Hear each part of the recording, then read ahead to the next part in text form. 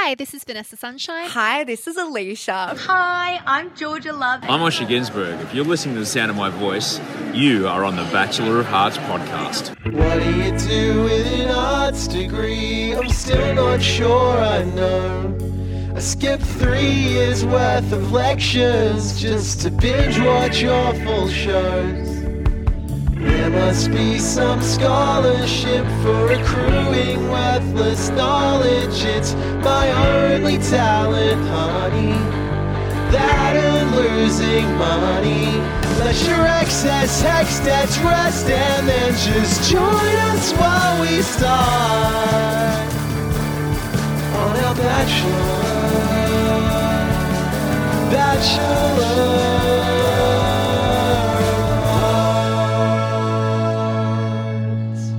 Hello and welcome to Bachelor of Hearts Ancient History, the Bachelor podcast that asks ye olde question.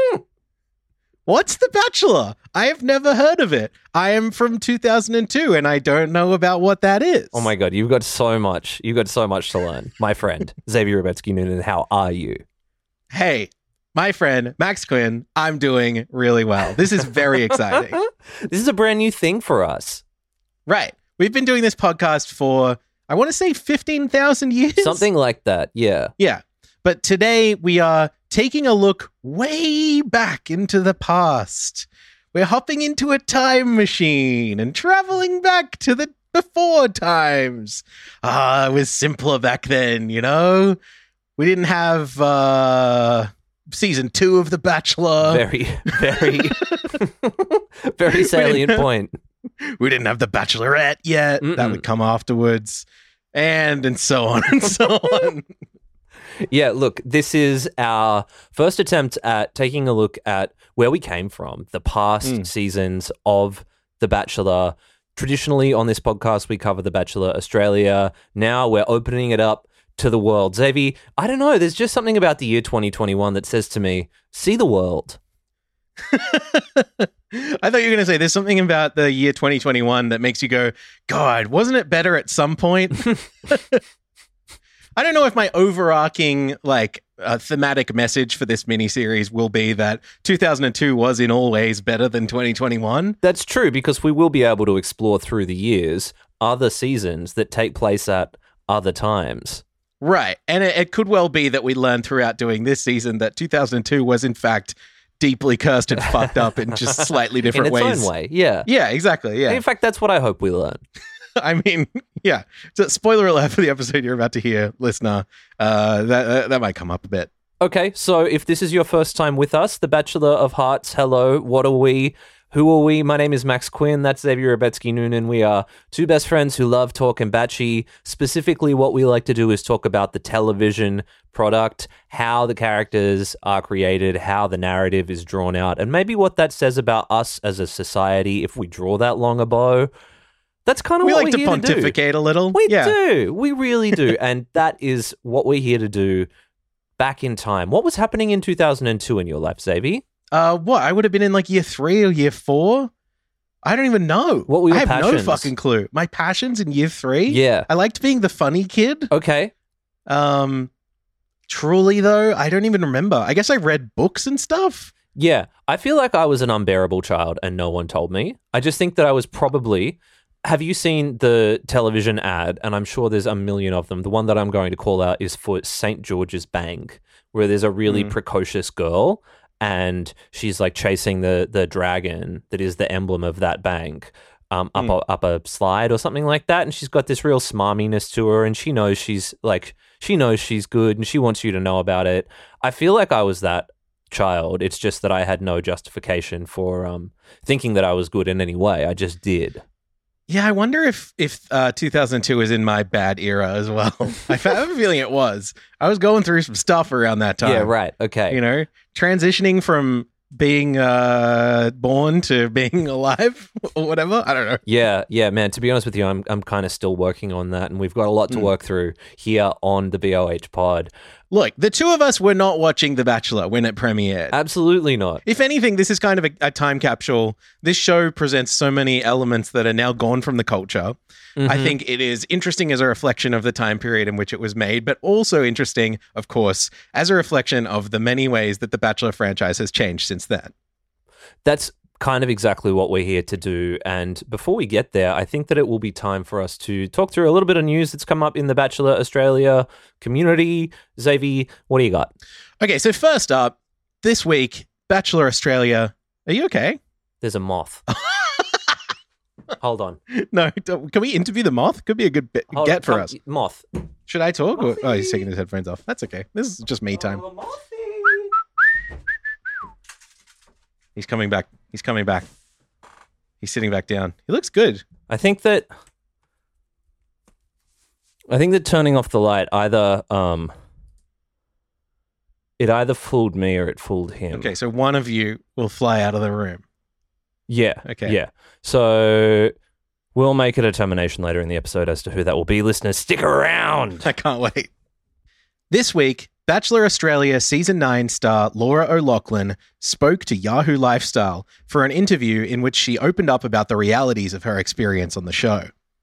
In the piece, she touched on the new social media contracts, which the women were in fact asked to sign after filming had begun, as well as selective editing and producer manipulation.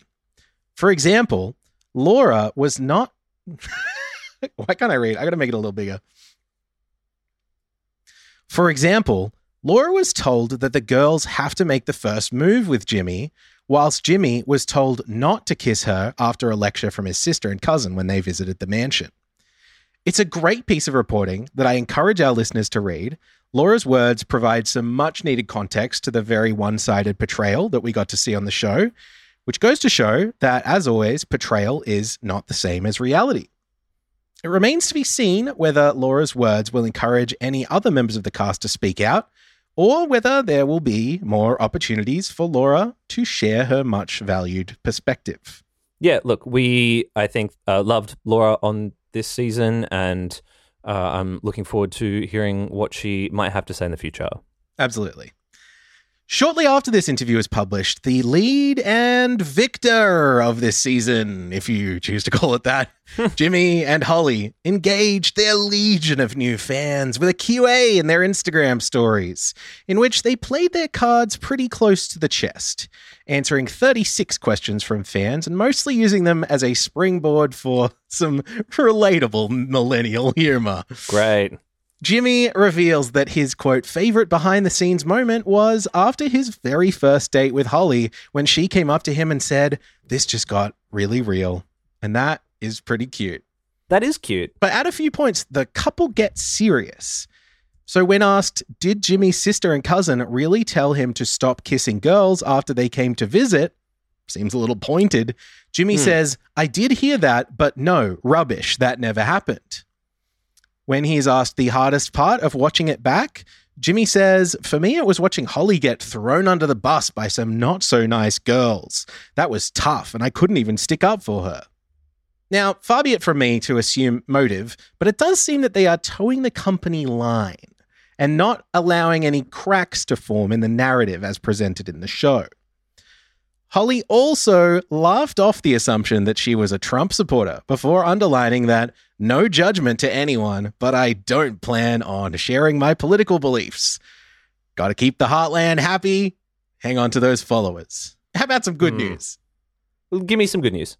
So in international news, get out your geography books, folks, because The Bachelor is already in Canada. But now, the full cast list for the inaugural season of Bachelor in Paradise Canada has just been announced. In addition to returning fan favorites from Canada's local versions of The Bachelor and The Bachelorette, of which there have been 3 and 1 seasons respectively, crazy, not a big pool to pull from, this season will also see a handful of guests from down south, with 6 cast members from previous seasons of the US show helping kick off the festivities.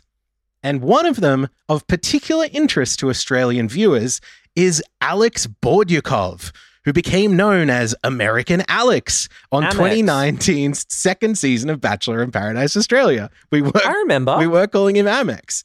Amex was a gentle presence in contrast to the other men in Paradise that year, and he provided some uniquely American eye candy as well. And sadly, his relationship with fellow US blow-in Caroline Lunny ended a few months after their stint on the beach came to a close. It remains to be seen whether Alex will have more luck at what is being referred to as Camp Paradise, which takes place at a secluded lakeside love nest somewhere in the wilds of the Great North. In addition to these returning players, the cast is also stacked with newcomers from, quote, Bachelor Nation who have never appeared in the Bachelor franchise before. Oh, clean skins. Right. A whopping 14 members of the cast will make their debut on Paradise. That rules. Who could possibly say where the producers of Bachelor in Paradise Canada got that idea from?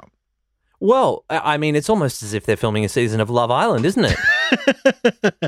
But I just love this. You know, last week we did our episode talking about like ways that the Bachelor franchise can continue to grow and develop and that the Australian show can keep existing. And I think throwing our hat in the ring internationally, not that this is exactly what's happening here, but like we need to get involved in all that stuff. You know? Yeah. Who are we sending though? Who's our export to the Bachelor? Big Canada? question. I think the Canadians would love Carly Hodges.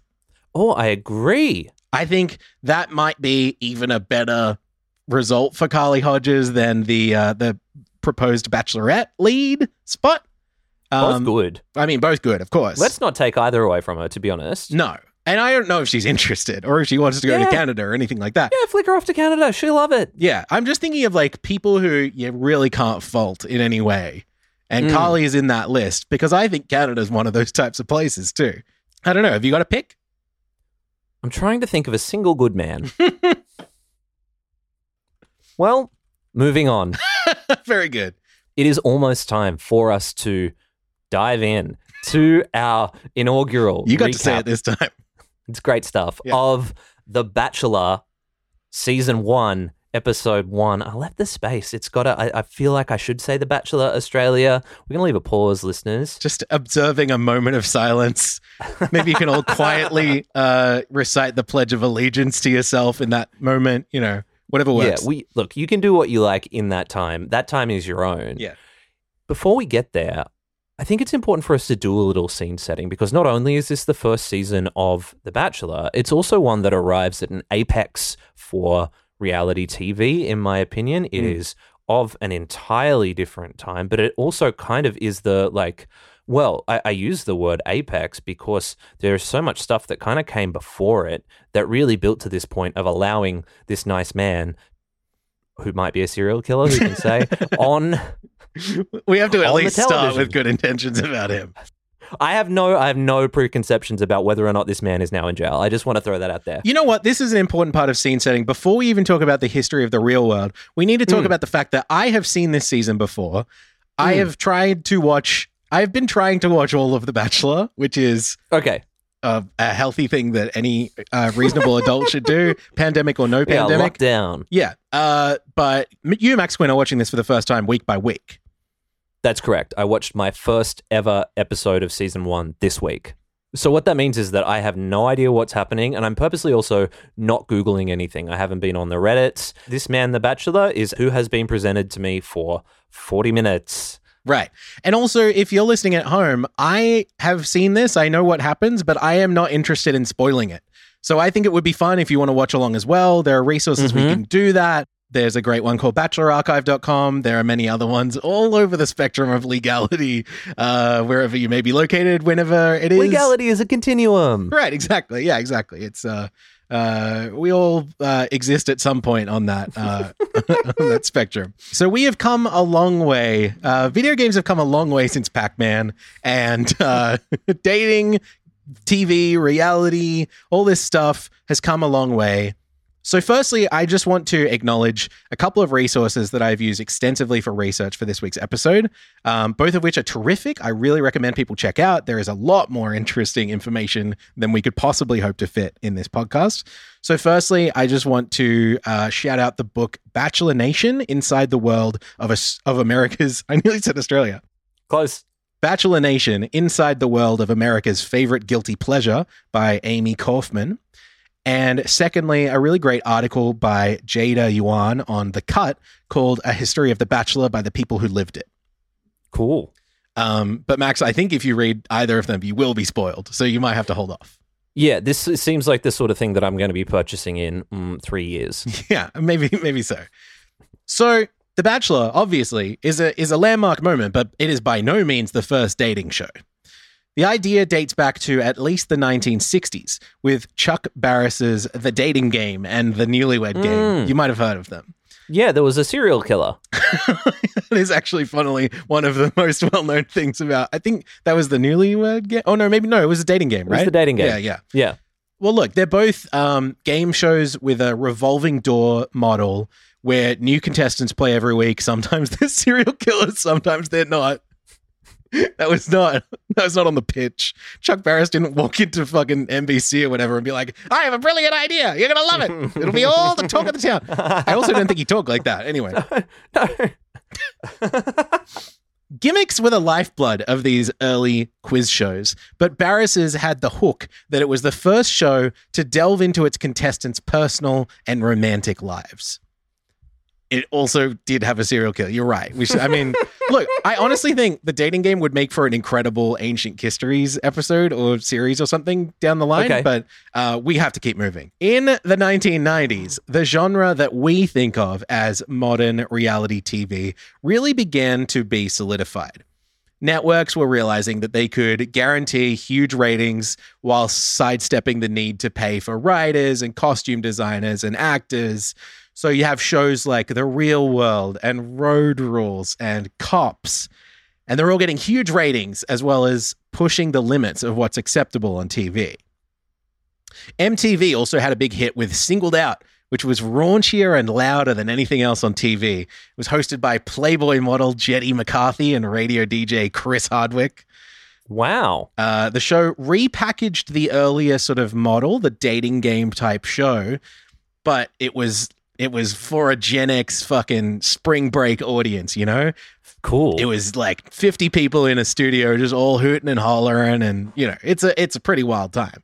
And eventually that show saw celebrities like Jennifer Love Hewitt and even a young Fergie compete for love. Now, we should clarify, it's Fergie, the Duchess, who married Prince Andrew, right? That's the Fergie? That's where they met. Yeah, that's where they met. That's right. Yeah. Glad we ironed that out. But then we reached the early 2000s, and this is a really crucial point, because this is when we're seeing huge hits like Survivor and Big Brother and Fear Factor, and they're on network TV rather than being on cable, on MTV, something like that. And they're bringing unscripted shows like this to a much bigger audience than ever before, as well as branching out into international franchises. In 2001, Fox has a huge hit with Temptation Island, in which four established couples... I mean, this show is incredible. Yeah. So 4 established couples were left on an island with a bunch of hot singles to see who could resist the temptation to stray. UPN tried their luck with Chains of Love, in which a man or a woman is literally chained to 4 members of the opposite sex over 4 days and night. They can remove 3 of those contestants one at a time, and they earn prize money along the way. And, you know, cue this moral panic about how culture is going down the tubes. Maybe you agree. I don't know. I mean, maybe you already listened to the first 20, 30 minutes of this Bachelor podcast, so maybe you're right there with us, but... It's such a bizarre moral panic, though. Oh, yeah. Don't you think? Like, I tend to think that a lot of these moral panics arise out of the fear of something that is just out of sight. You know, I'm talking about witchcraft. I'm talking about they're performing satanic rituals on panic. Our children Yeah. in daycares. What I mean is, this is a pure reflection of quote unquote us, and we, as a society, freaked the fuck out at this because particularly when we were talking about things like The Real World, when you are talking about things like Road Rules, you're talking about things that are a bit more aggressive. We're looking at people who, for the first time, are kind of in your face, are a little bit more brash. It's a different kind of television casting than we are used to, and this is purportedly a reflection of who we are. And I think that is one of the harbingers that has really carried through over and over the years. I want to just flag a couple of other 90s reality shows just to see if they made your list. Oh, here. buddy. I mean, we could talk about this for all day, and I gladly will. Okay. Did you have The Crocodile Hunter on your list? Oh, you know what? I didn't. That's a great example, though, and The often first overlooked. Australian reality show. Hey, that's great. What year did it start? Do you know? Started airing in 1996. Wow. Yeah. And so they made 7 seasons up until Steve Owen's death in 2007. The way that we start to move through this, we start to see MTV looking at things like True Life. Do you remember True Life? I don't know True Life. This continues, this one, to this day. True Life, I have a great big wart on my head. And they follow documentary style through the lives of this person for 40 minutes. But what it is, right, is this evolution, I would guess, of this documentary style of storytelling. And what The Bachelor, I think, marks for me is the Venn diagram overlap of that documentary and love competition. Yeah. That I think that we're sort of starting to drive at here. That's a great point. Yeah. Well, enter Mike Fleiss. This guy, he's the creator of The Bachelor. You've probably seen him in the credits. You probably went like, what? Who's that? This guy's still getting checks? What the fuck?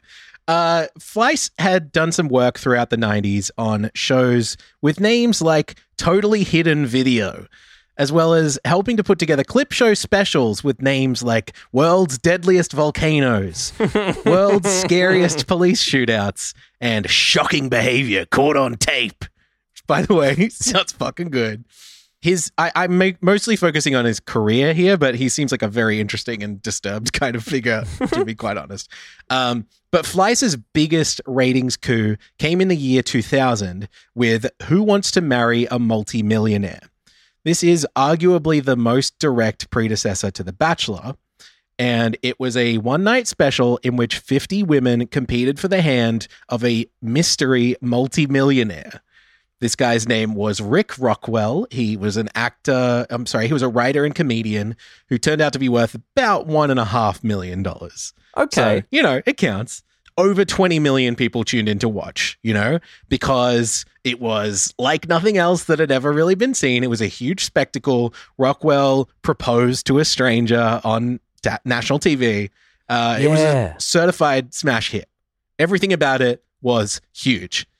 Distressingly, 2 weeks after the special aired, news broke that Rockwell had physically abused an ex-girlfriend who now had a restraining order against him.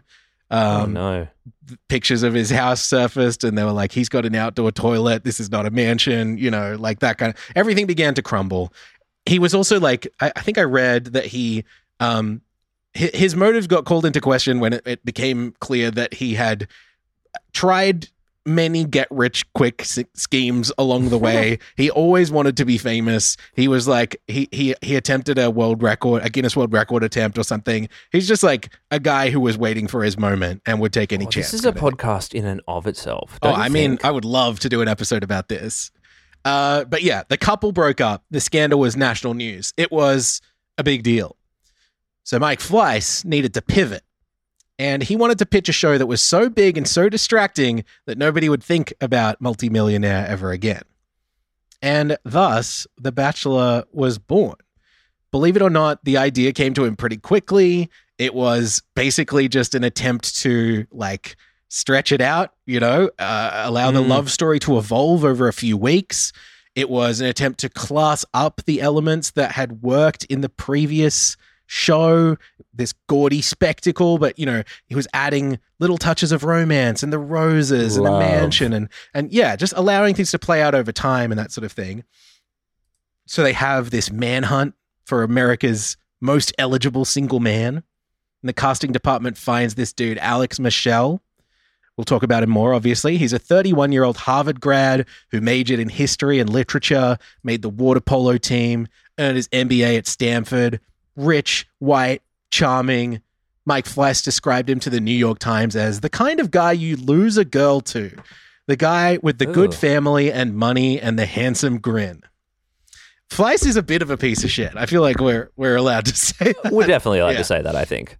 But he did create the thing, which is our cultural lifeblood. So look, I mean, there are so many elements about the origin of The Bachelor that I want to talk about. I think maybe it would be better to parcel them out a little bit week by week.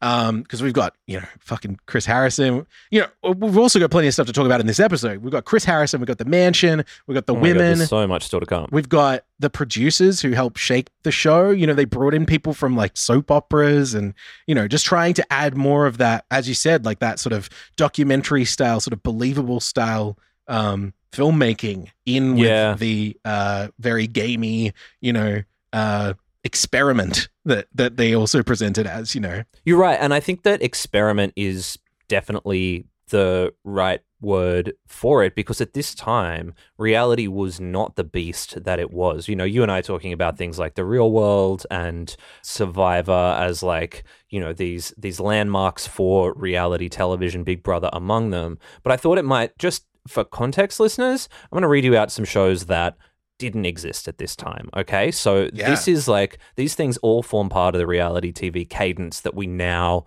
I guess that we absorb and are used to on a week to week basis. So you're telling me that Making It Australia hadn't premiered yet? No, it hadn't. This is pre Making It Australia. It is also pre things like this. Okay. The Biggest Loser hadn't premiered yet. Wow. Date My Mom. Remember that? I do remember that. That was a great one. Prehistoric. But the fact that it hadn't started yet. It feels ancient, but it happened in 2004 and ran for 2 years on MTV. Speaking of MTV, Punk'd hadn't premiered yet. Super Nanny didn't exist. The Apprentice did not exist. Australian Idol did not exist. Dancing with the Stars, X Factor. There's so much here. Say Yes to the Dress, gone. Laguna Beach, gone. All of the Inc. series, all of the Real Housewives, The Simple Life had not happened yet. The last two that I want to call out are My Big Fat Obnoxious Fiance, which I've not seen, but I suddenly want to very much. Sounds good. And also, just the one that's incredibly fun to say, The Joe Schmo Show. The Joe Schmo Show. And this is, you're listing a lot of reality TV shows that I think most of our listeners would probably be at least faintly aware of. This is not to mention a bunch of reality TV shows that did exist before this time that we don't hear about or think about ever again. We're talking about things like Survivor and stuff for context, but there are, it was not a surefire bet. ABC was a little hesitant to make this show. I think Fleiss had to take a loan out to make this episode that we're about to talk about. It was not a guaranteed hit. It was a very different, because now it's like anybody can have a TV show. You and I have a podcast. Well, that's true. I was going to say we worked on a TV show, but that's very mean. I did do it. Yeah, that's true. It wasn't your TV show, but still. Oh, well. Should have been. It was a different time. I think, and they don't make them like they used to. How do we set this up anymore? Well, I think we've done basically enough. I think maybe we should just dive in to our recap of The Bachelor Cricket Season 1, Episode 1. It's March 25th, 2002. You're sitting on the sofa, you're cuddling up, you're flicking around on the channels. What of the American Broadcasting Corporation? I assume that's what it stands for. I have no idea. What have they got in store for me this evening? Well, we begin with a frantically edited collage of short clips from the season to come as host Chris Harrison narrates, "Once upon a time, there was a charming young bachelor searching for the women of his dreams." It should be woman. It should be woman. That's funny. Searching for the woman of his dreams and 25 women trying to prove they're the one. And I think this is telling. This is the first line of dialogue of this season. And we're already selling the idea that this is a modern day fairy tale. It's right there from the first line of dialogue. Will he propose? Who will he choose? Will she say yes? Find out on The Bachelor. We pan across the horizon behind fair Malibu, where we lay our scene. before the camera lands on our host in a baggy tan suit and blue shirt. He begins, "Hi, I'm Chris Harrison. And no, I'm not the Bachelor. I am a happily married man." Now, I don't want to begin our recap by making light of the fact that Chris Harrison is now no longer happily married. He and his wife split after 18 years together in 2012. But I do think it is interesting, and I'm not like joking. I do think it's interesting that the couple have cited distance as one of the reasons for the split, because Chris Harrison is so frequently away from home working on The Bachelor and its ever-growing extended universe. Is this, like, does he know somewhere behind this, innocent little sheepish smile as he begins hosting the show that it might tear apart this marriage that he loves so much? There will be many moments like this where we stop down and go like, is this the most important thing anyone's ever said on this show? Chris walks towards the camera, a la that great Nathan For You scene, tells us that this show isn't like your ordinary relationship show. The stakes are considerably higher here.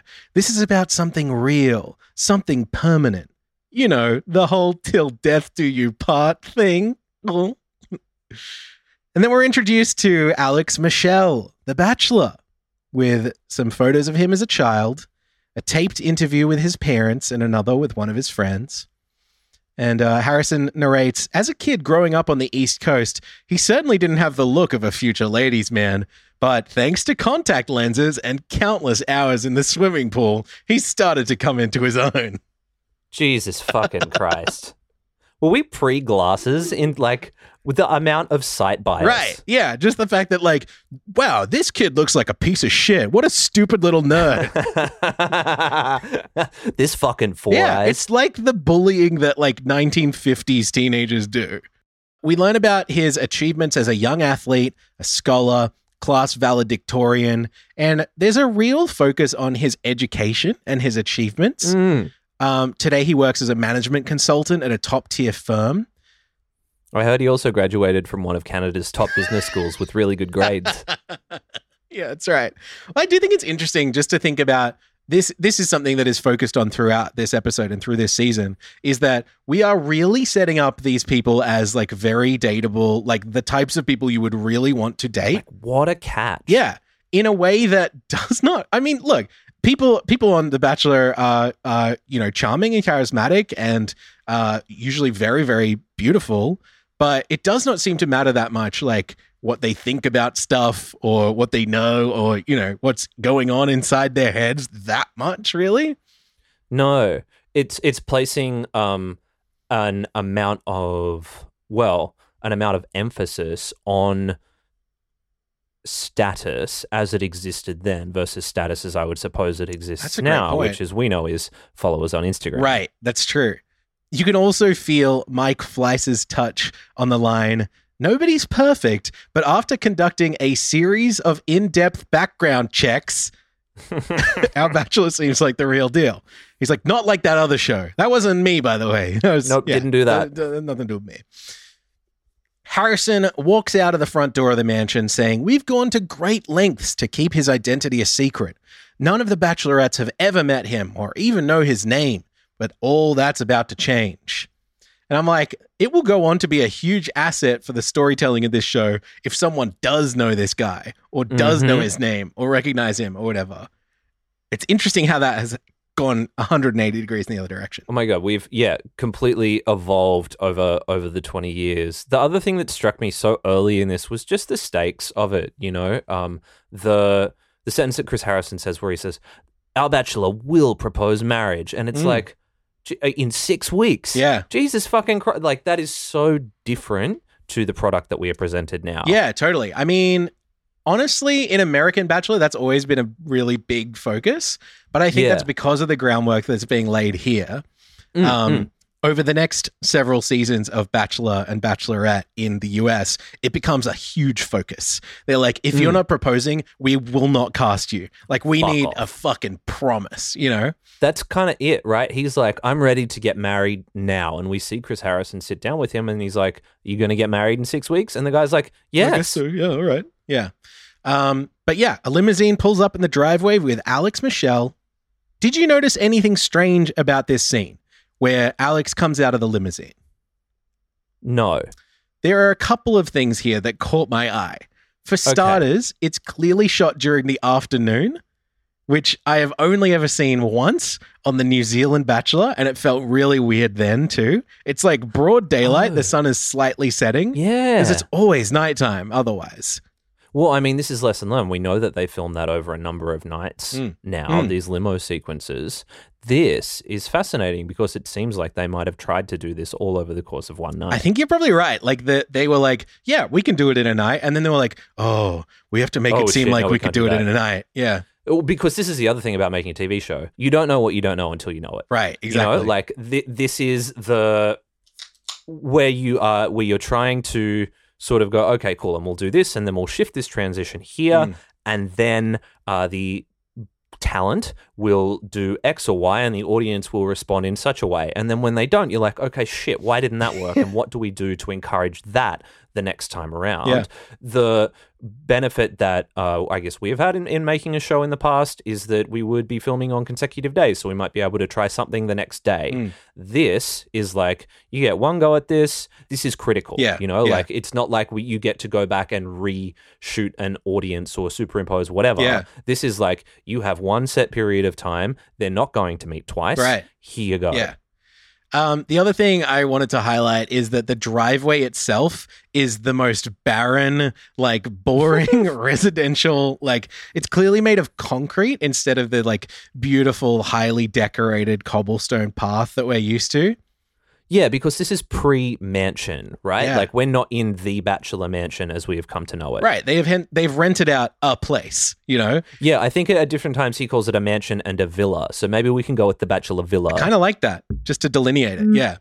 The other most important difference between this driveway shot, which I'm really drilling down on as an important driveway shot, is that it is bone dry.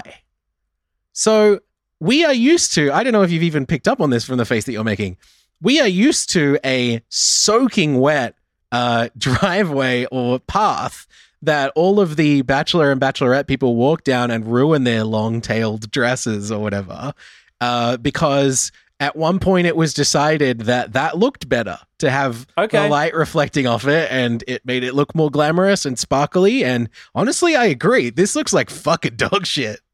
That's awesome, right? But that's, again, one of those things where some person has probably made a dramatic entrance that involves water, and they're like, oh, that looks way better. Yeah, you're totally right. And now we just do that from now on. So I went back through the archives, as I do, and I couldn't find the soaking wet stone that we know and love until season 11 in 2007. Wow.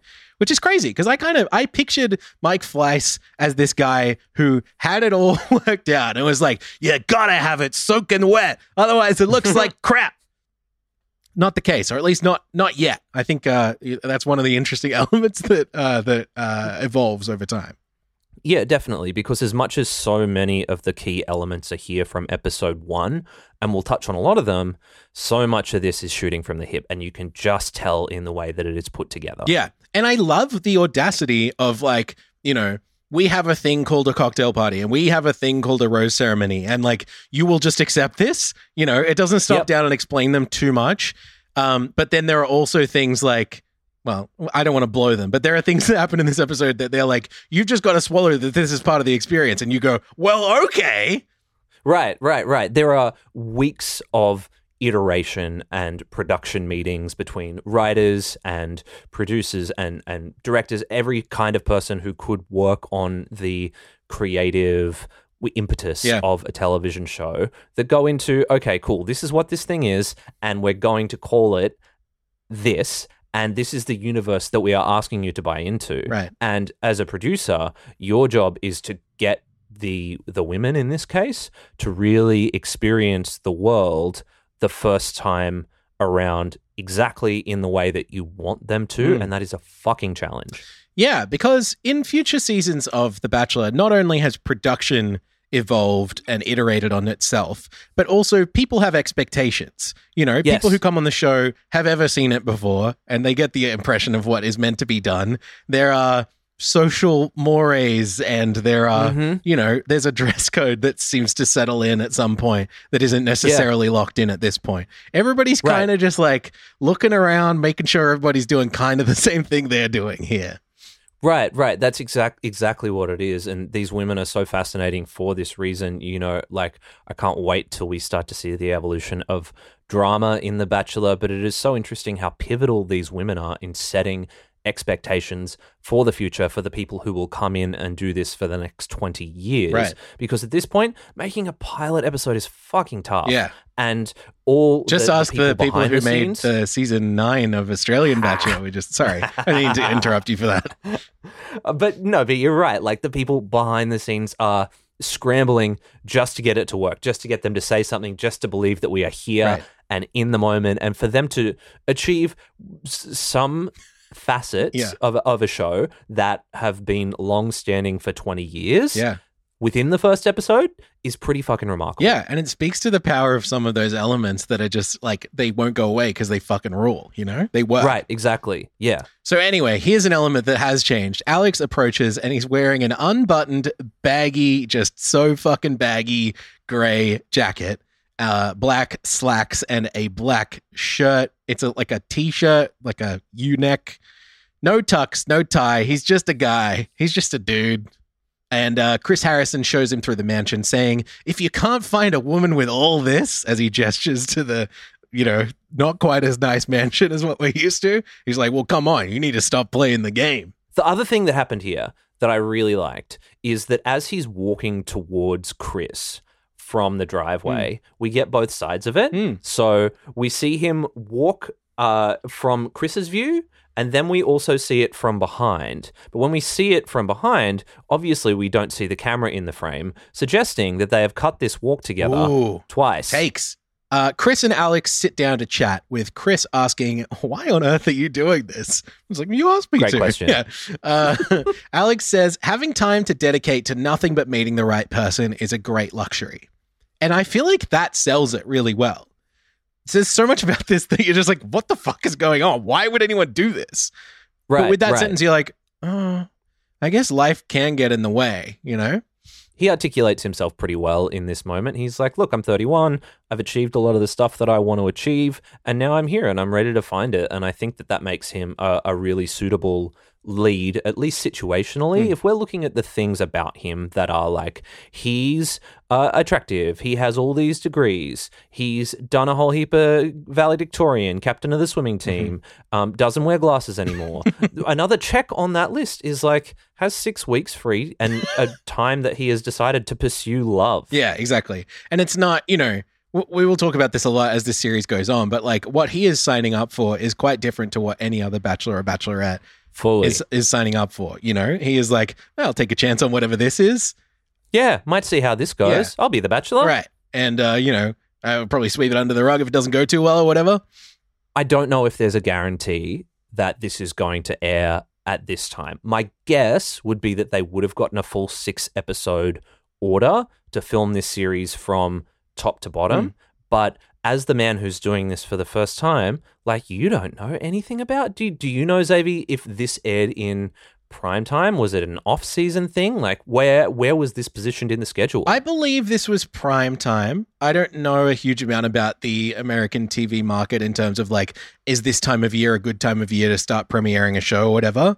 But, you know, they put their weight behind it eventually. But you're right. Like, when you are making a show like this, particularly for the first time, when you're doing a pilot or something, you're like, even if you've been guaranteed that it will air, you're probably guessing like, look, this is going to go on at midnight. You know, they're going to bury this. It's not going to be a big deal, you know. And if it doesn't work, then whatever. Right. And here we are 20 years later talking about it. Exactly. It's wild. We're sorry in advance, I guess. Whatever. Chris asks, when it gets down to it 6 weeks from tonight, can you honestly tell me that you're ready to get down on one knee and pop the question? And Alex says, well, for the right woman, the answer is yes. And so Chris briefs Alex on the women.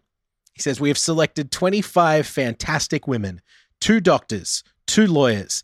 10 women have either gotten their master's degrees or in the process of obtaining their graduate degrees.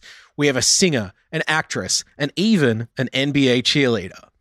And I love that even the wacky pick at the end sounds more like qualified, I guess, than a lot of the people who come on the show now, you know? Oh my God. We've got a redhead. Look, I mean, to be honest, you could probably describe this cast that way as well, but Probably. Yeah. But, you know, now you have someone who's like, this person's a big fan of snakes. And, you know, this person's wearing a big hat. I drive my Holden Commodore down the streets of Tamworth. Yeah. Which, like, power to you. But, you know, Yeah. there's an interesting contrast there. It's totally different. Yeah. So then we get a montage of the casting process. And they show us, like, the print ads and the radio competitions that they use to cast the women, which is incredible. And they share some home video submissions from various hopefuls, including one woman who just sticks out her really long tongue. Oh my God, the most giant tongue that I've ever seen in my life. I feel like she should apply again now. Like, she would be a big hit. She's got the kind of gimmick that they're probably looking for every season nowadays. Yeah. Now they're just like, if we could find a long tongue. Yeah, exactly. We've got so many short tongue women, and they're so interested in diversity. Tongue diversity on The Bachelor. Really important. Do you know what else is striking me at this time? What's that? Just the amount of table setting that is required for the format of the show to succeed. Sure. Here. Like, we have not mentioned rose ceremony at this time. They're going to spring that on us later. Like, all this stuff is just going to happen later completely out of the blue. But the amount of groundwork that has gone into setting up the audience buying their way into this universe is fascinating. Right. Whereas you compare that to a show that I've been watching recently, like Are You the One? The way that they do it is like, very first episode, day 29, here's some drama. Day 30, here's some more drama. And then we rewind all the way back to episode 1, and that's all the scene setting you get. Yeah. You know, Survivor has had the classic, or 20 Castaways, 39 Days, 1 Survivor tagline that that has held true pretty much throughout the whole run of the series, but there's not quite that neat tagline that you can apply to this that sort of says we're doing this, and then this is the outcome. Right. Exactly. There's a lot of heavy lifting that needs to get you off the ground here. Yeah. Sorry, we're not doing Jimmy's season anymore. We see one woman say, dating in Los Angeles is a nightmare. And another one saying, trying to find a quality man is like trying to find a needle in a haystack. Blah. It's like some of the most Sex and the City stuff you've ever seen. Oh, Sex and the City season 1. For sure. Oh, yeah. I just fucking love this. Like, if you only get to see a tiny part of this episode, make sure it's this part. Because it is the most unfiltered, like, I'm a person from 2001 and I'm trying to be on TV. The women who make it to callbacks are given a sneak peek at some photos of Alex, which also sort of, he said that none of them had seen him, but anyway, they all go, ooh, he's H-O-T hot. And then the last thing that happens before the limos arrive is a chilling warning from Chris. He says, even if you invite a woman to get to know you better, she can turn you down if she doesn't like you. These are real women, and they are really looking for a husband. If they don't think it's you, they will reject your invitation right here on national television in front of the entire country. This is crazy. It's so crazy. Because we've both watched this episode. It doesn't happen. This is built in as a stake. Yeah. I have no fucking idea how many times it's happened throughout the series. Australian, American, I'm sure it has happened, but it is not a looming threat. And for it to be positioned as one with our historical knowledge is really funny. I think it's great because if you're a first-time viewer of this, it's the first time it's airing, you're like, holy shit, is he going to get... Oh my God. You know, it changes everything. Yeah, everybody's heart's getting broken, left, right, and center, you know?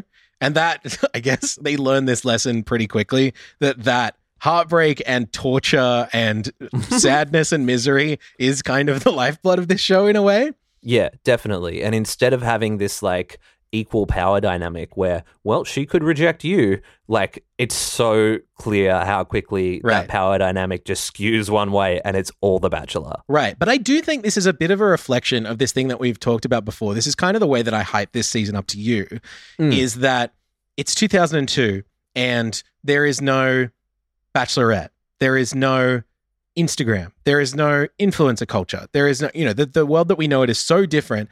And that changes the stakes of playing this game in the sense that you are basically going there to actually find a connection. And maybe you're going there to have a weird experience or You know, you're getting a small paycheck, but probably not a very big one. You get to be on TV. Yeah, you get to Yeah. say that you did it, basically. Yeah, totally. But like that means if you're not keen, if you're not interested, you know, there is not a runners-up prize. You know, if you don't end up winning, that's kind of it. You know, And you I don't think get that's- a bunch of new followers on Instagram. You don't get to sell like skinny tummy teas, or you know, Teletubby teas. fat tummy HelloFreshes or whatever. So it's fascinating to think of the way that the women kind of do have more agency at this point. Absolutely. I think it's part of what makes it kind of like staring into this homely historical mirror, because at this point, not only do they have more agency, the drama is also so much more muted because the concept is so honed in and they are drilling in so hard on he's going to fall in love and propose. You know, the thing that struck me the most as I was watching this, the lack of crazy is what makes it so fascinating compared to now. Like, why is nobody screaming or stripping while screaming? Well, yeah, I mean, you've led us directly into a perfect segment, the longest 7 minutes of television I have ever seen in my life, in which all 25 women step out of the limo, walk up to Alex, introduce themselves very briefly, and then walk into the house. And, you know, virtually the exact same amount of time is allocated to each and every one of these entrances. And what is notable is just how not notable they are in contrast with what we're used to. Absolutely. Yeah, I'm not going to summarize all of the entrances in this recap because they are truly all exactly the same. There's nothing here, even down to Alex the Bachelor himself. Like, if we're talking about what might have stayed consistent, you know, the intros of the women are so vastly different to what we might expect to see nowadays. You see someone coming down on a horse or playing giant chess or whatever it is, you're like, this is the Bachelor, it's par for the course. Right. What is consistent is that this is a wooden bachelor who approaches every woman and says, "Hi, I'm Alex," and raises a fucking stilted arm to him, offering nothing, not knowing how to be on the camera. And I'll be really interested to see how they solve this problem moving forward through the seasons, because frankly, it's something that the Australian seasons have never been able to solve. It's a great point. He needs to fucking loosen up. It's true. Yeah. But in the He following... just loses your suit, dude. It's true. Jesus Christ. It was a tailor out of the budget, I guess. Like... Chris Harrison just needs to learn how to sew, I guess. But okay, so I'm not gonna tell you about every single person who comes in here because there's 25 of them and they are the same. But in the following couple of minutes, I will tell you about all of the women who go home on night one, as well as the top 4 who make it to the end.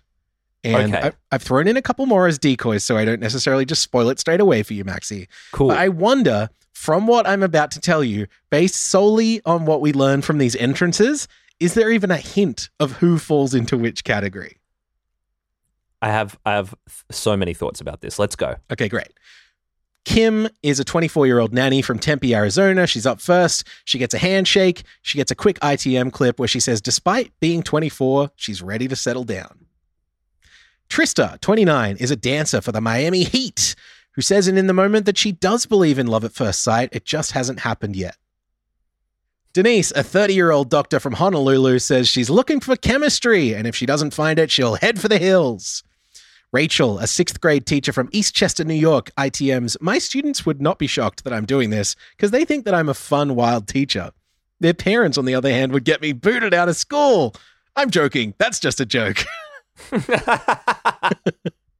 Wendy, a technology specialist from Dallas, Texas. I assume that's like fax machines or something at this point. ITMs, when it comes to meeting men, I'm really shy. Christina S., an attorney from Bonita, California, says her brother thinks it's funny that I have to go on TV to find a date. I don't think we have heard someone say that for years. I know. Maybe I think my theory here is just that in the age of online dating, we are all forced to humiliate ourselves way more than this just to get a date, you know? Yes, we're all on a screen. We're all on someone's screen somewhere. Yeah, exactly. This is proto Tinder. Yeah, and in a way, like, dating on TV has become something we aspire to, you know? Right. Jill, a retail manager from Chicago, ITMs that her parents have told everyone in their small town about their daughter being on the show. Amanda, a 23-year-old event planner, says that people often assume she's very innocent since she's from Kansas. What does that mean? I can explain that. Okay. She's from the South. Kansas is like Oh, I guess so. down, high Christianity, Southern Baptist, kind of like you're talking down home, you're talking Southern comfort. Okay, that actually makes a lot of sense. I was thinking about like Wizard of Oz. I was trying to connect the dots there, but she says, quote, "I am very open sexually with my partners. One of the craziest things I've ever done was purchase a trapeze for some entertainment." Lisa from Dallas ITMs that she can tell men react when they learn she's an attorney, although she says they may just be intimidated that she has a career. Amber, a business development director from LA, is looking for a guy with direction, focus, and knows where he wants to be. Daniela, a neuropsychologist from Seattle, definitely wants children and says that owning a private practice means she can take some time off to raise a family. Are any of these like huge red flags to you? This is insane.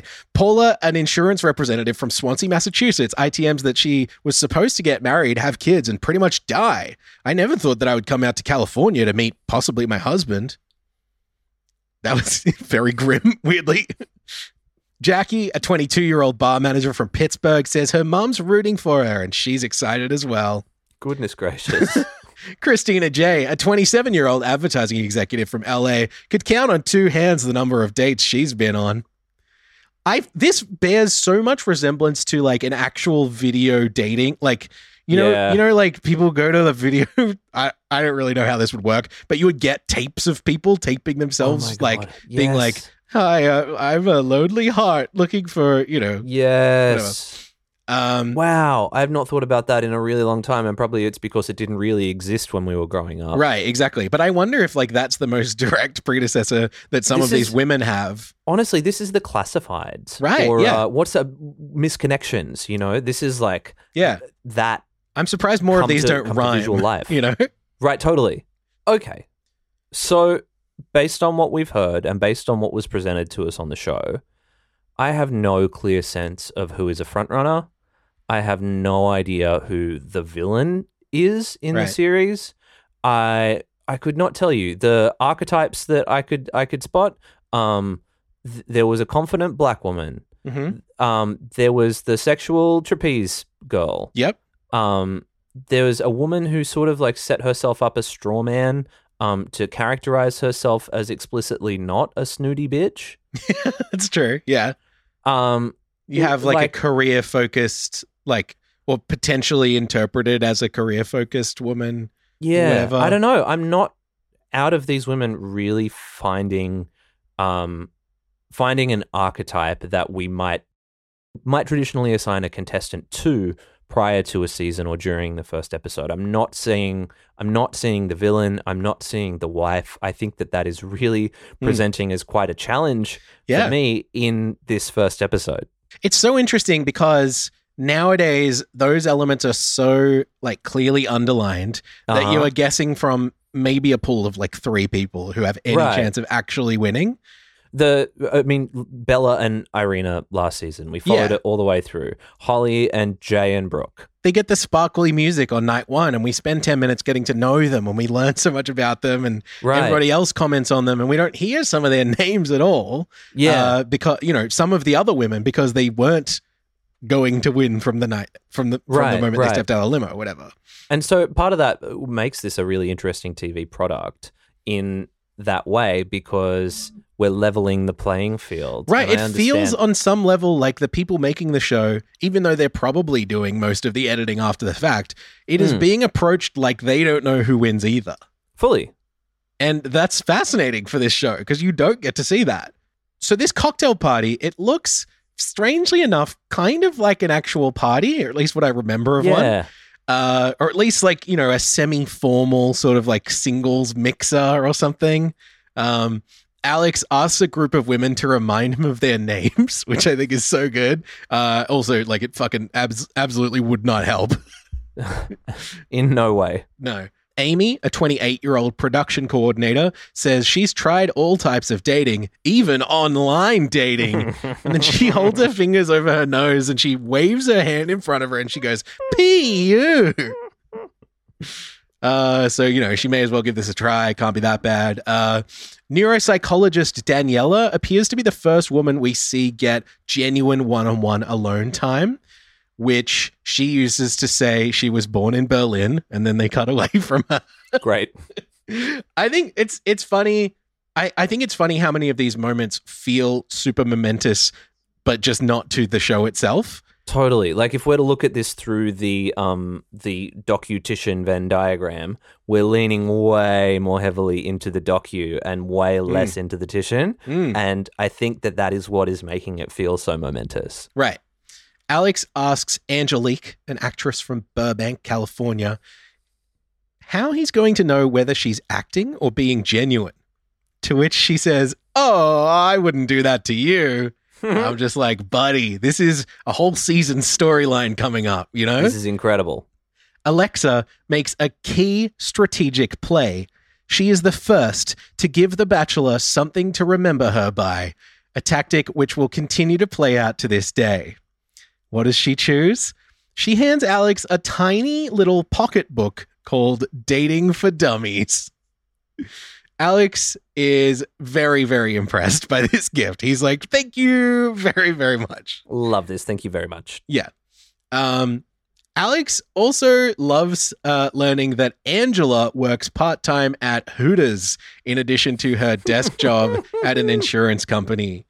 That is, I'm going to say it, that is foreshadowing for some stuff that happens later in this season. Fair enough. We'll get to it. But yeah, so these conversations, it's not all that effortless, you know? These ones seem to be going pretty well, but some of them are a little bit trickier. Lisa, this intimidating attorney from Dallas, tells Alex a story which involves her talking to her dog and then her dog talks back or something. I think it plays out okay, but Alex is clearly not like in sync with her. He's like, what is happening here? He's like, yeah. And then like the back half of this conversation plays out in slow-mo, and then voiceover, she says she wasn't happy with how the conversation went. And it's pretty rough. I would say this is our first like breaking of the rules, or our first establishing of like something you shouldn't do.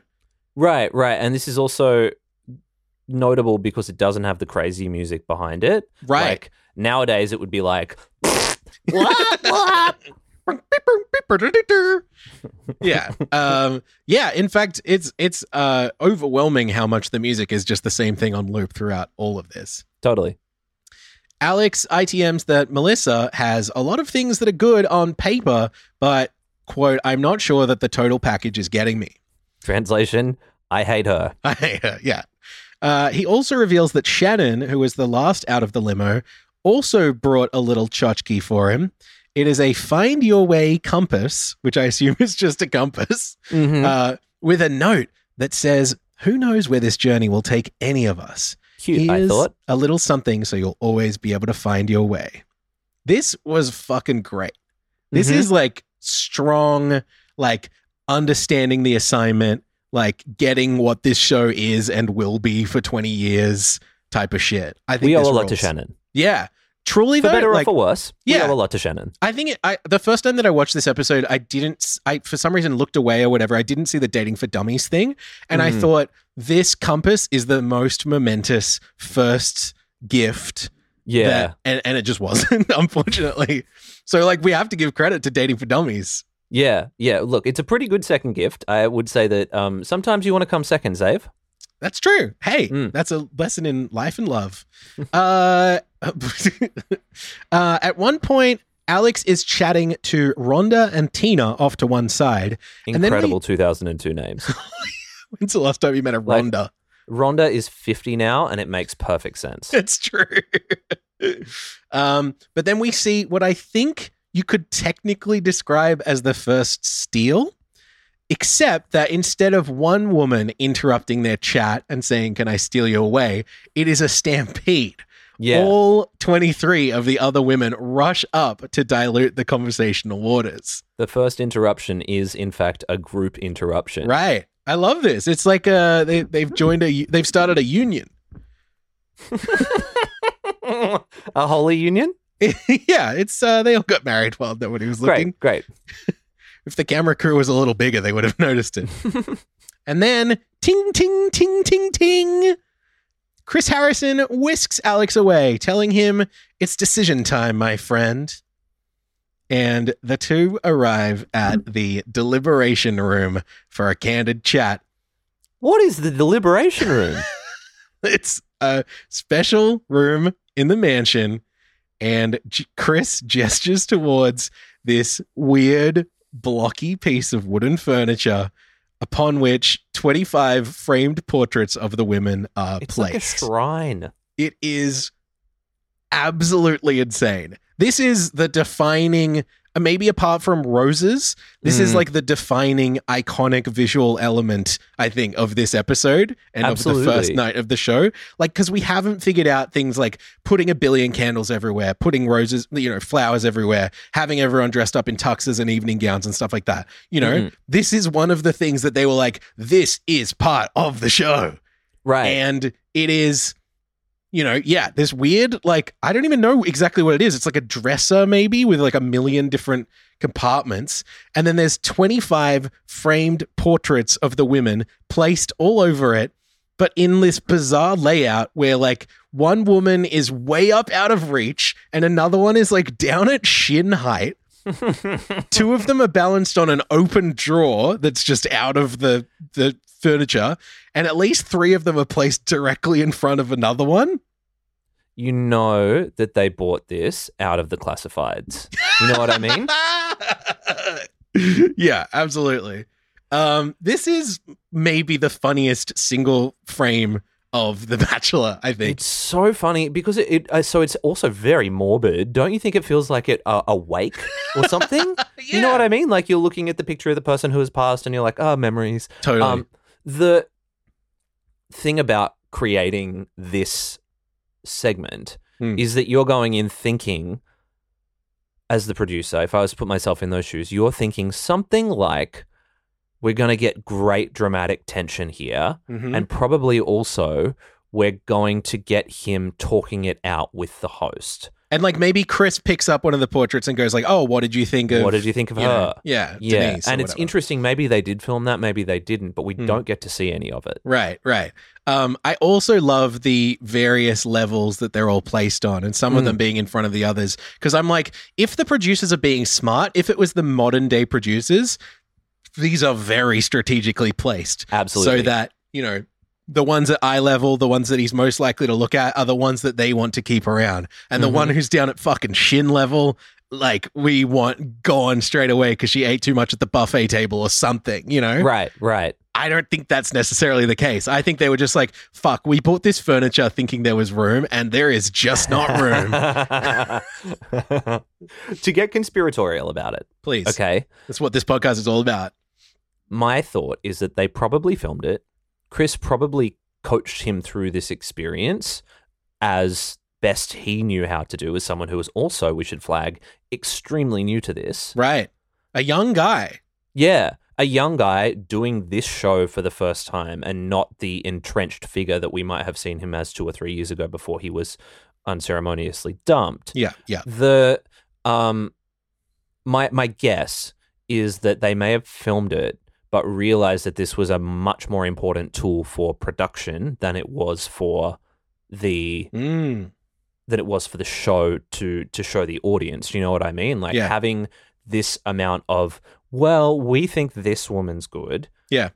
And having a voice for that, probably if I was to posit a guess, maybe that is where that was figured out. Like, we might be able to have an element of control over the narrative that we're trying to shape. Or should they have been, at that time, starting to think about how they were going to shape whatever narrative this is? Totally. Yeah. And the other thing to bear in mind as well is that because so many people are being sent home on night one, you can have this thing look a lot less comedic in the weeks to come.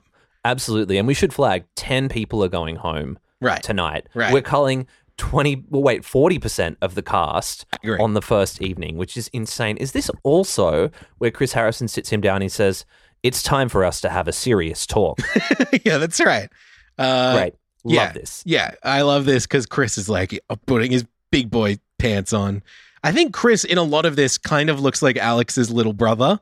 Like just that there's a size difference there. There's a difference in the way they carry themselves. And Chris like trying to grapple for this figure of authority. Because like obviously he gets there. He is the steady hand at the center of this season of this series for years. But he just hasn't quite got the gravitas just yet. No, he's learning as he goes, and I think that's fascinating. The other thing that I thought was really interesting about this was that we are 2/3 of the way through the episode when we enter the deliberation room, which means that we are now about to spend the final third of the episode, final 15 minutes, with a deliberation room and a rose ceremony, which is too much time to spend on a man robotically handing out roses. Yeah, you're absolutely right. It's funny how like I bet an audience member seeing this for the first time would kind of be on the edge of their seat, just being like, what else are they going to introduce? Like, I feel like the first time I watch many reality TV shows, I'm just like, that's part of this? And you need to go into this room now? Or whatever. You know, like, I feel like that's true. They are floating by on a lot of that at this point, whereas now, like, we're so used to many of these elements that we are looking for it to be more interesting. Right. But this is the currency that they're trading on, is the newness of the experience, I guess. Right, exactly. And that's kind of all they have. And it may be all they needed at the time. I think so, probably. Yeah. Alex tells Chris that he's taking the deliberation seriously because he's already starting to have feelings for some of the women. Love that. That's a big thing. That's in positive. Batchy, you know? Glad you're taking the experience seriously, bro. Sure, yeah.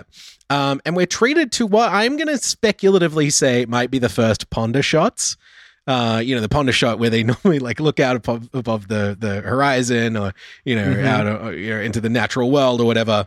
We kind of just have Alex standing there alone. Chris walks out of the room and Alex is surveying the frames and, he's picking them up, and there's audio of like general party chatter with like a eerie amount of reverb that rises to the foreground here, as if he's being like tortured by their voices, in the back of his head. Really odd. So this is one of two of these kinds of shots in this episode that also took me a bit by surprise. So the pondering shot, because it is so well established and so tenured. The other one is the slow motion looking at women and nodding shot. Yeah. Excruciating. Yeah, we hear these women telling him during the cocktail party, like, this is my life story. And he is just sitting there. He's like, and we see, like, and they put it in slow motion. It's really funny and extremely excruciating for them to do this groundwork of, like, he's the bachelor and he listens to you when you talk. Right. And especially because so much of it is trying to they're trying to present so much of it in such a naturalistic way where, at least comparatively with The Bachelor that we're used to now, it is people having conversations and people being a bit awkward and, that kind of stuff.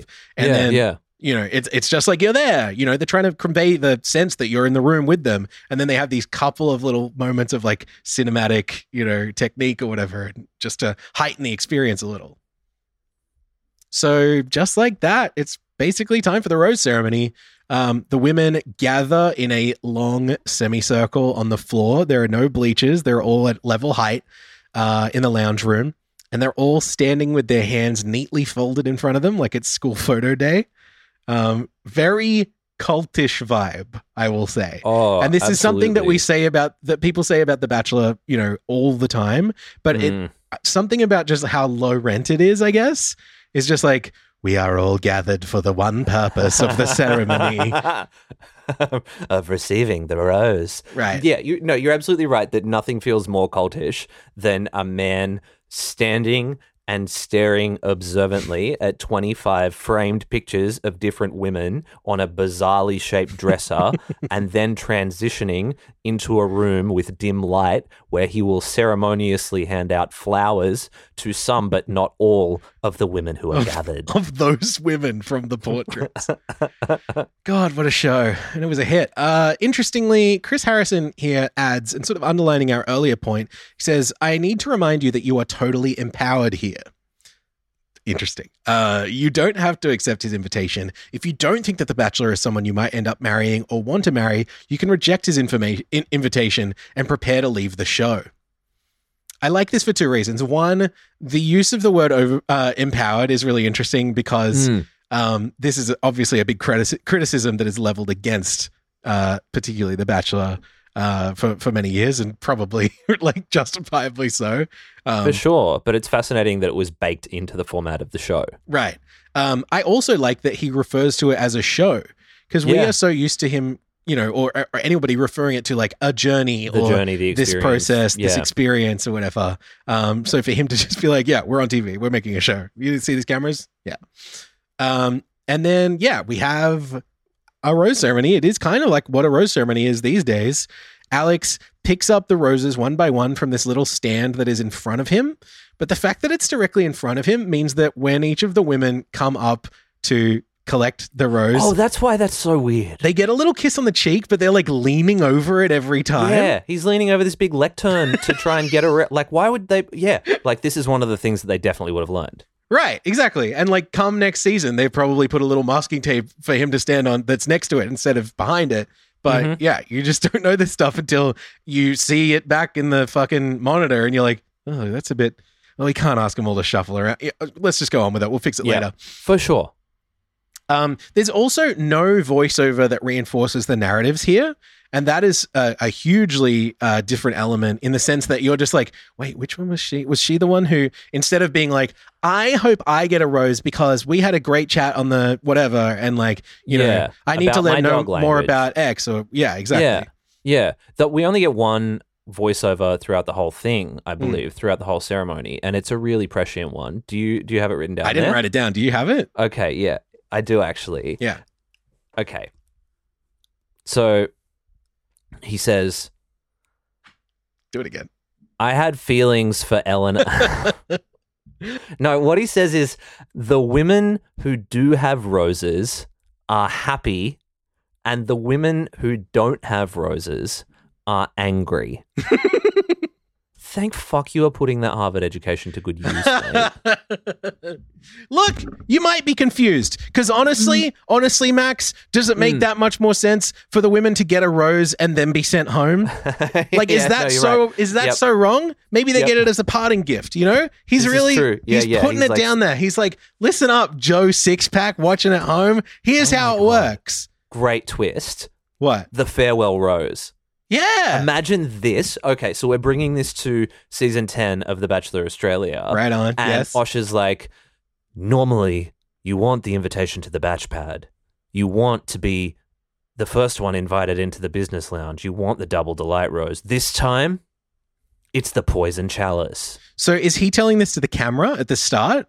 No, he's telling this to the women at the cocktail party. Oh, okay. Like instead of Jimmy or instead of the Bachelor wandering around the cocktail party with this good rose that he's going to bestow on some woman, imagine if it was the other way and it was the kiss of death rose, where he's going to send someone home cruelly out of the blue. I love it. But think about it this way.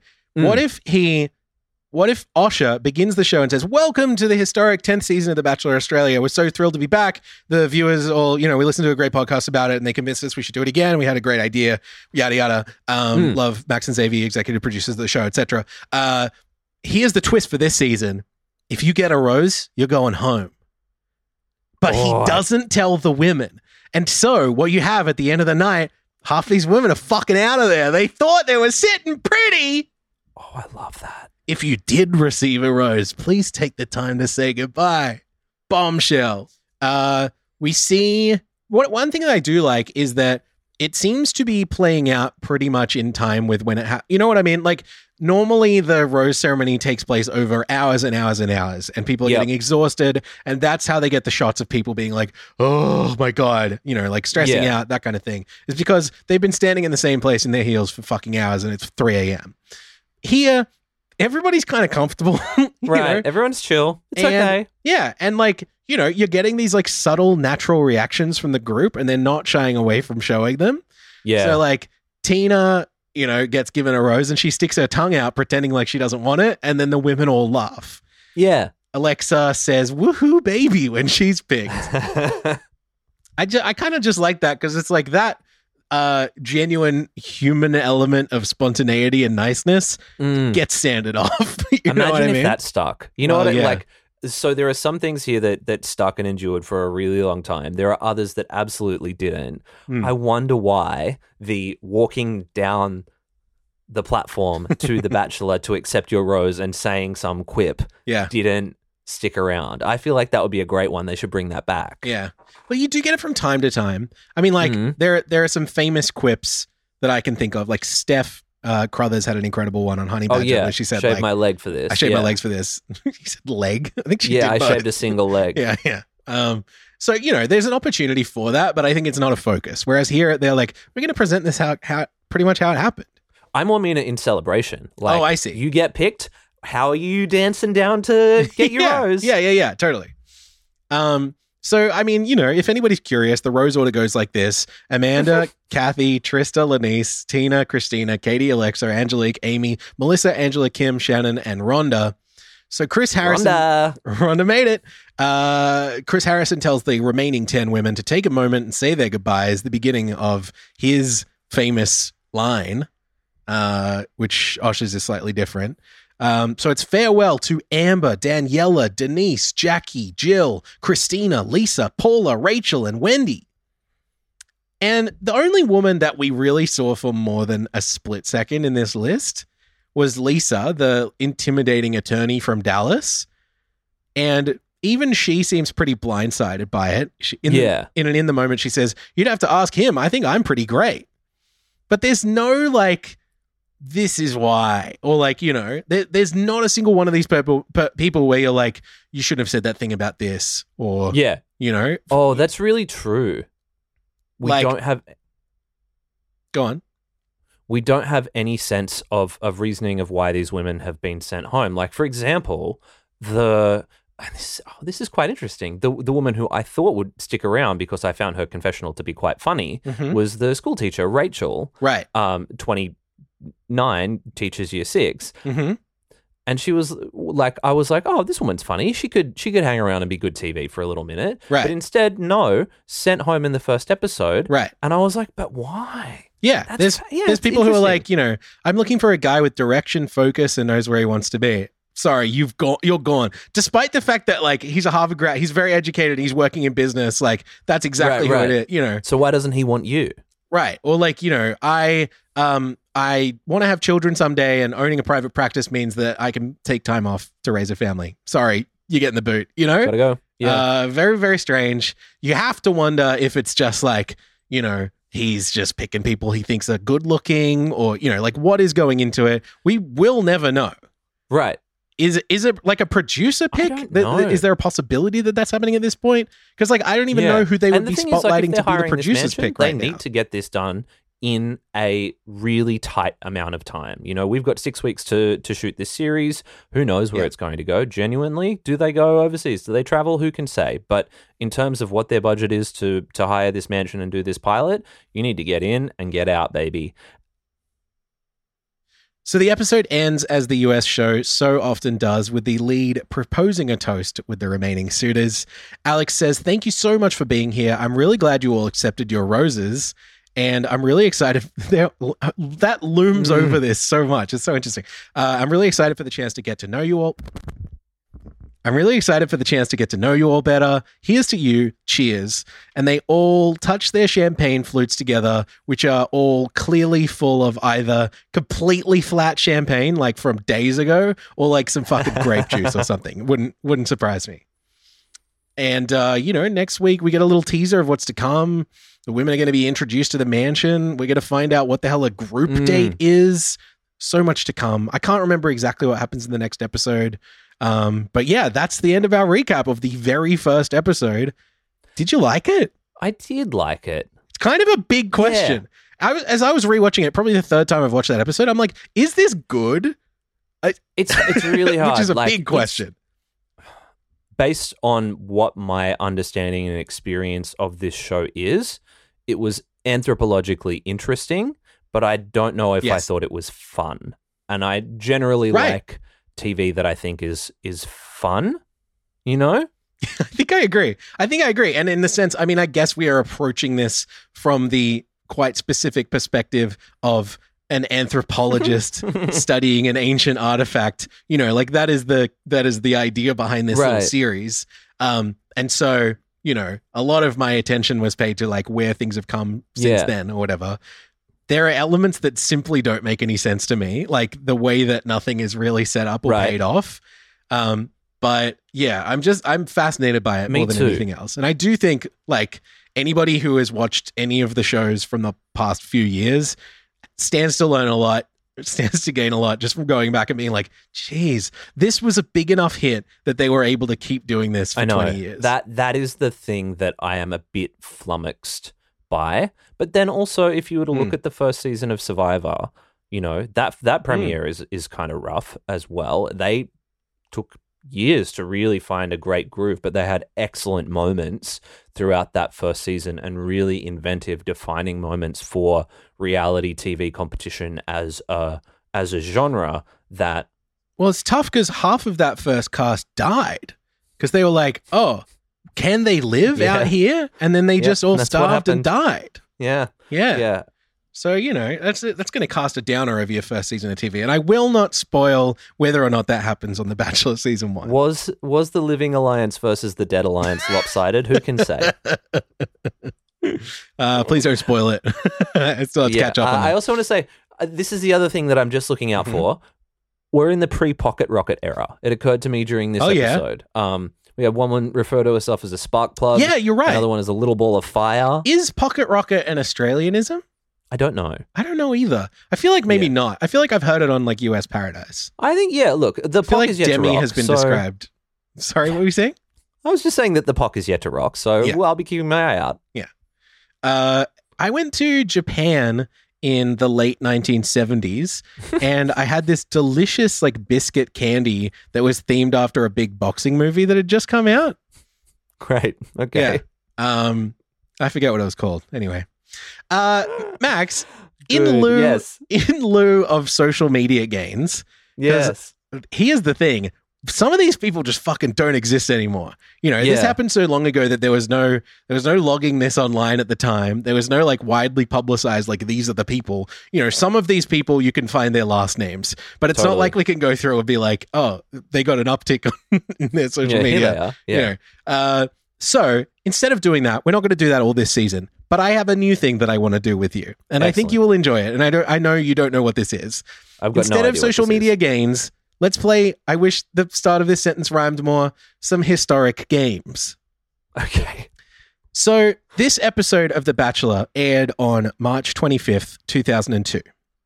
And I think it would make for an interesting little bit of context to discuss what was going on in the culture at this time.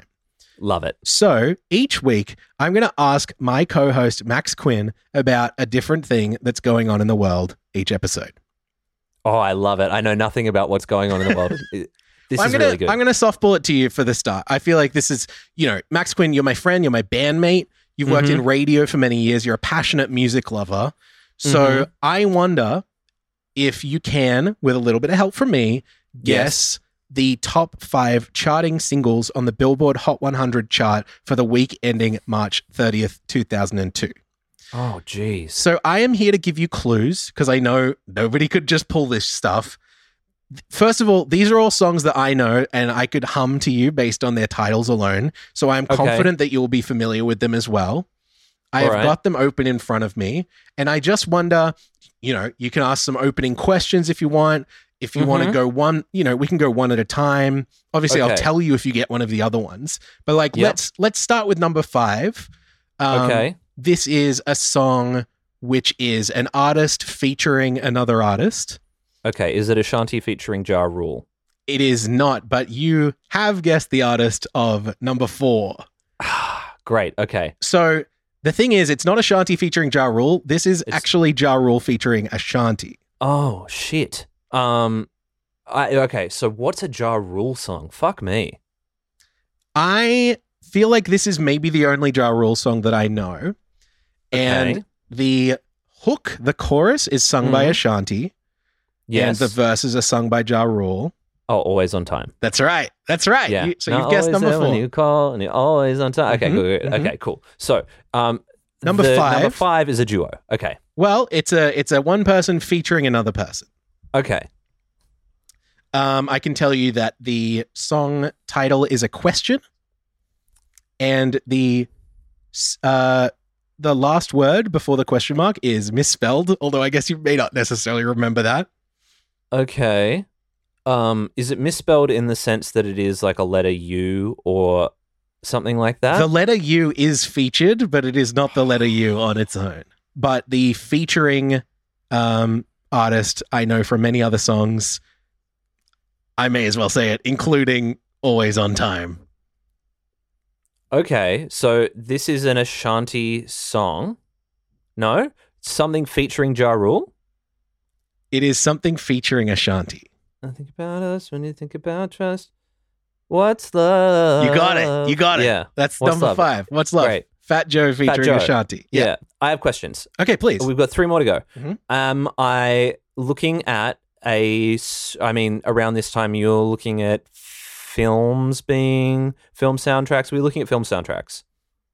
I feel like all of these songs have been in films, but I don't think that they are in the top 3 because of their appearance in films. I could be wrong.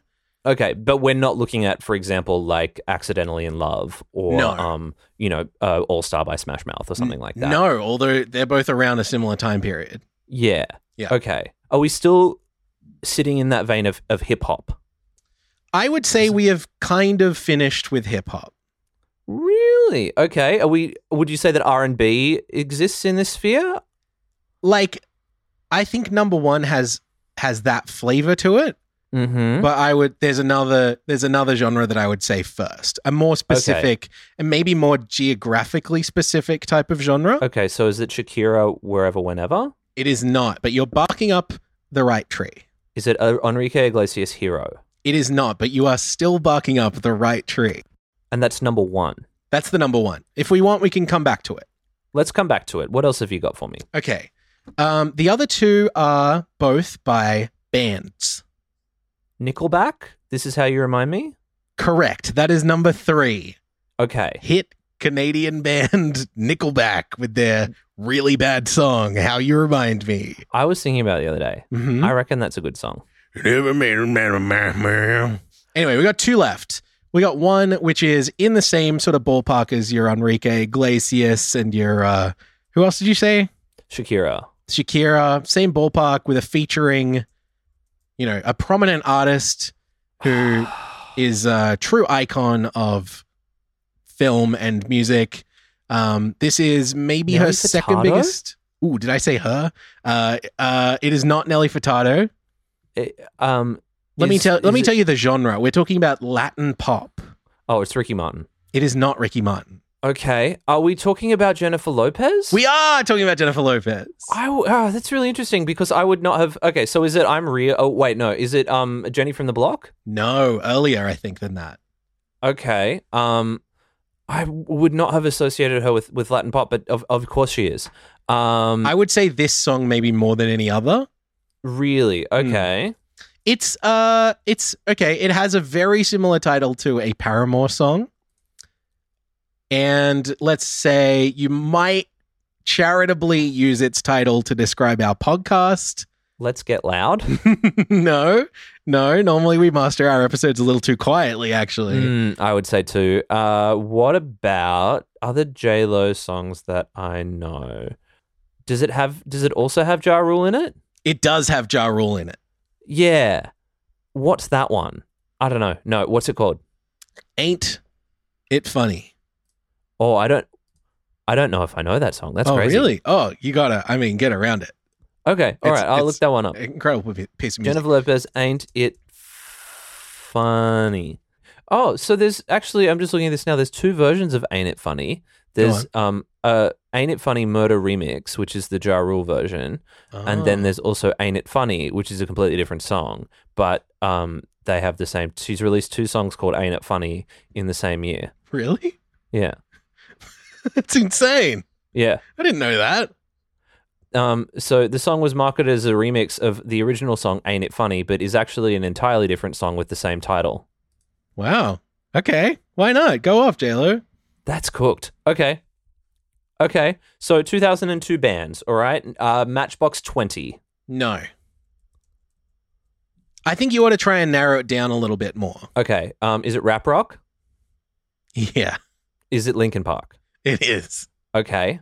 Is it okay? So in the end, Yeah, Right? that's Yeah? the one. Yeah. Okay. Yeah. I think I handed that to you. You But did. that's so the top 5. What's Love? Fat Joe featuring Ashanti. Always on Time. Ja Rule featuring Ashanti. How You Remind Me? Nickelback. In the End. Linkin Park. And Ain't It Funny? Jennifer Lopez featuring Ja Rule. I've got some homework to do. I've never heard that last one before in my life. Interesting. Well, it'll be a good place setter for next week's episode when we dive back in to April Fool's Day 2002 when episode 2 of The Bachelor began to air and sea staring all within the same day. I really love that game. That was great. Thank you. Listeners, that does bring us to the end of the inaugural episode of The Bachelor of Hearts Presents Ancient History, Season 1, Episode 1 of The Bachelor. Do you guys get it? Because it's like history, but Because it's you get- with a yeah. kiss. Yeah. You do Because this. it was kissing on their show. Them things. Yeah. Max Quinn here, Xavier RN there. If you Yep. want to be friends with us, the best place to do it is, in fact, in the Bachelor of Hearts Osh posting group that we have on Facebook. It is a beautiful, small community full of people who love the show and love talking about how TV gets made. So if that's you, Like-minded we wanna hear from ya. weirdos. Yeah. If you want to Yeah. join the circus of ragtag misfits, come on And down. scream, Roll up, roll up. "Woohoo," as we hand you a rose. That's right. Yeah, exactly. Look, it's great in there. It's it's usually me posting and everybody has a great time. We have a great time. We love you. Yeah, but otherwise, come and find us on social media at BOH Pod. You can find Maxie at Max Quinn. You can find me at Xavier RN. What else? We're going to do another one of these next week. That's basically it. Thanks for paying attention to us and validating our existences. We love it, listeners. Until Shout next out time. to the Zave heads. I almost got there Nearly before got you could away shout from them me. Yeah. Get vaccinated. What else? Wear a seatbelt. What do we usually say? You vaccine, wear a seatbelt. Shout Put out a to the seatbelt. heads. If you're transporting vaccines, put a seatbelt on the vaccines because we Good need stuff. to keep those things safe. yeah. And if you're transporting unvaccinated people, transport them to the vaccination center. That would be If you can. my Yeah, advice. Yeah. that'd be awesome. Great. Yeah. Well, Listeners, we love you. we love you. Zave heads. Goodbye. Shit. Running out of time, make the most of what's before me, searching for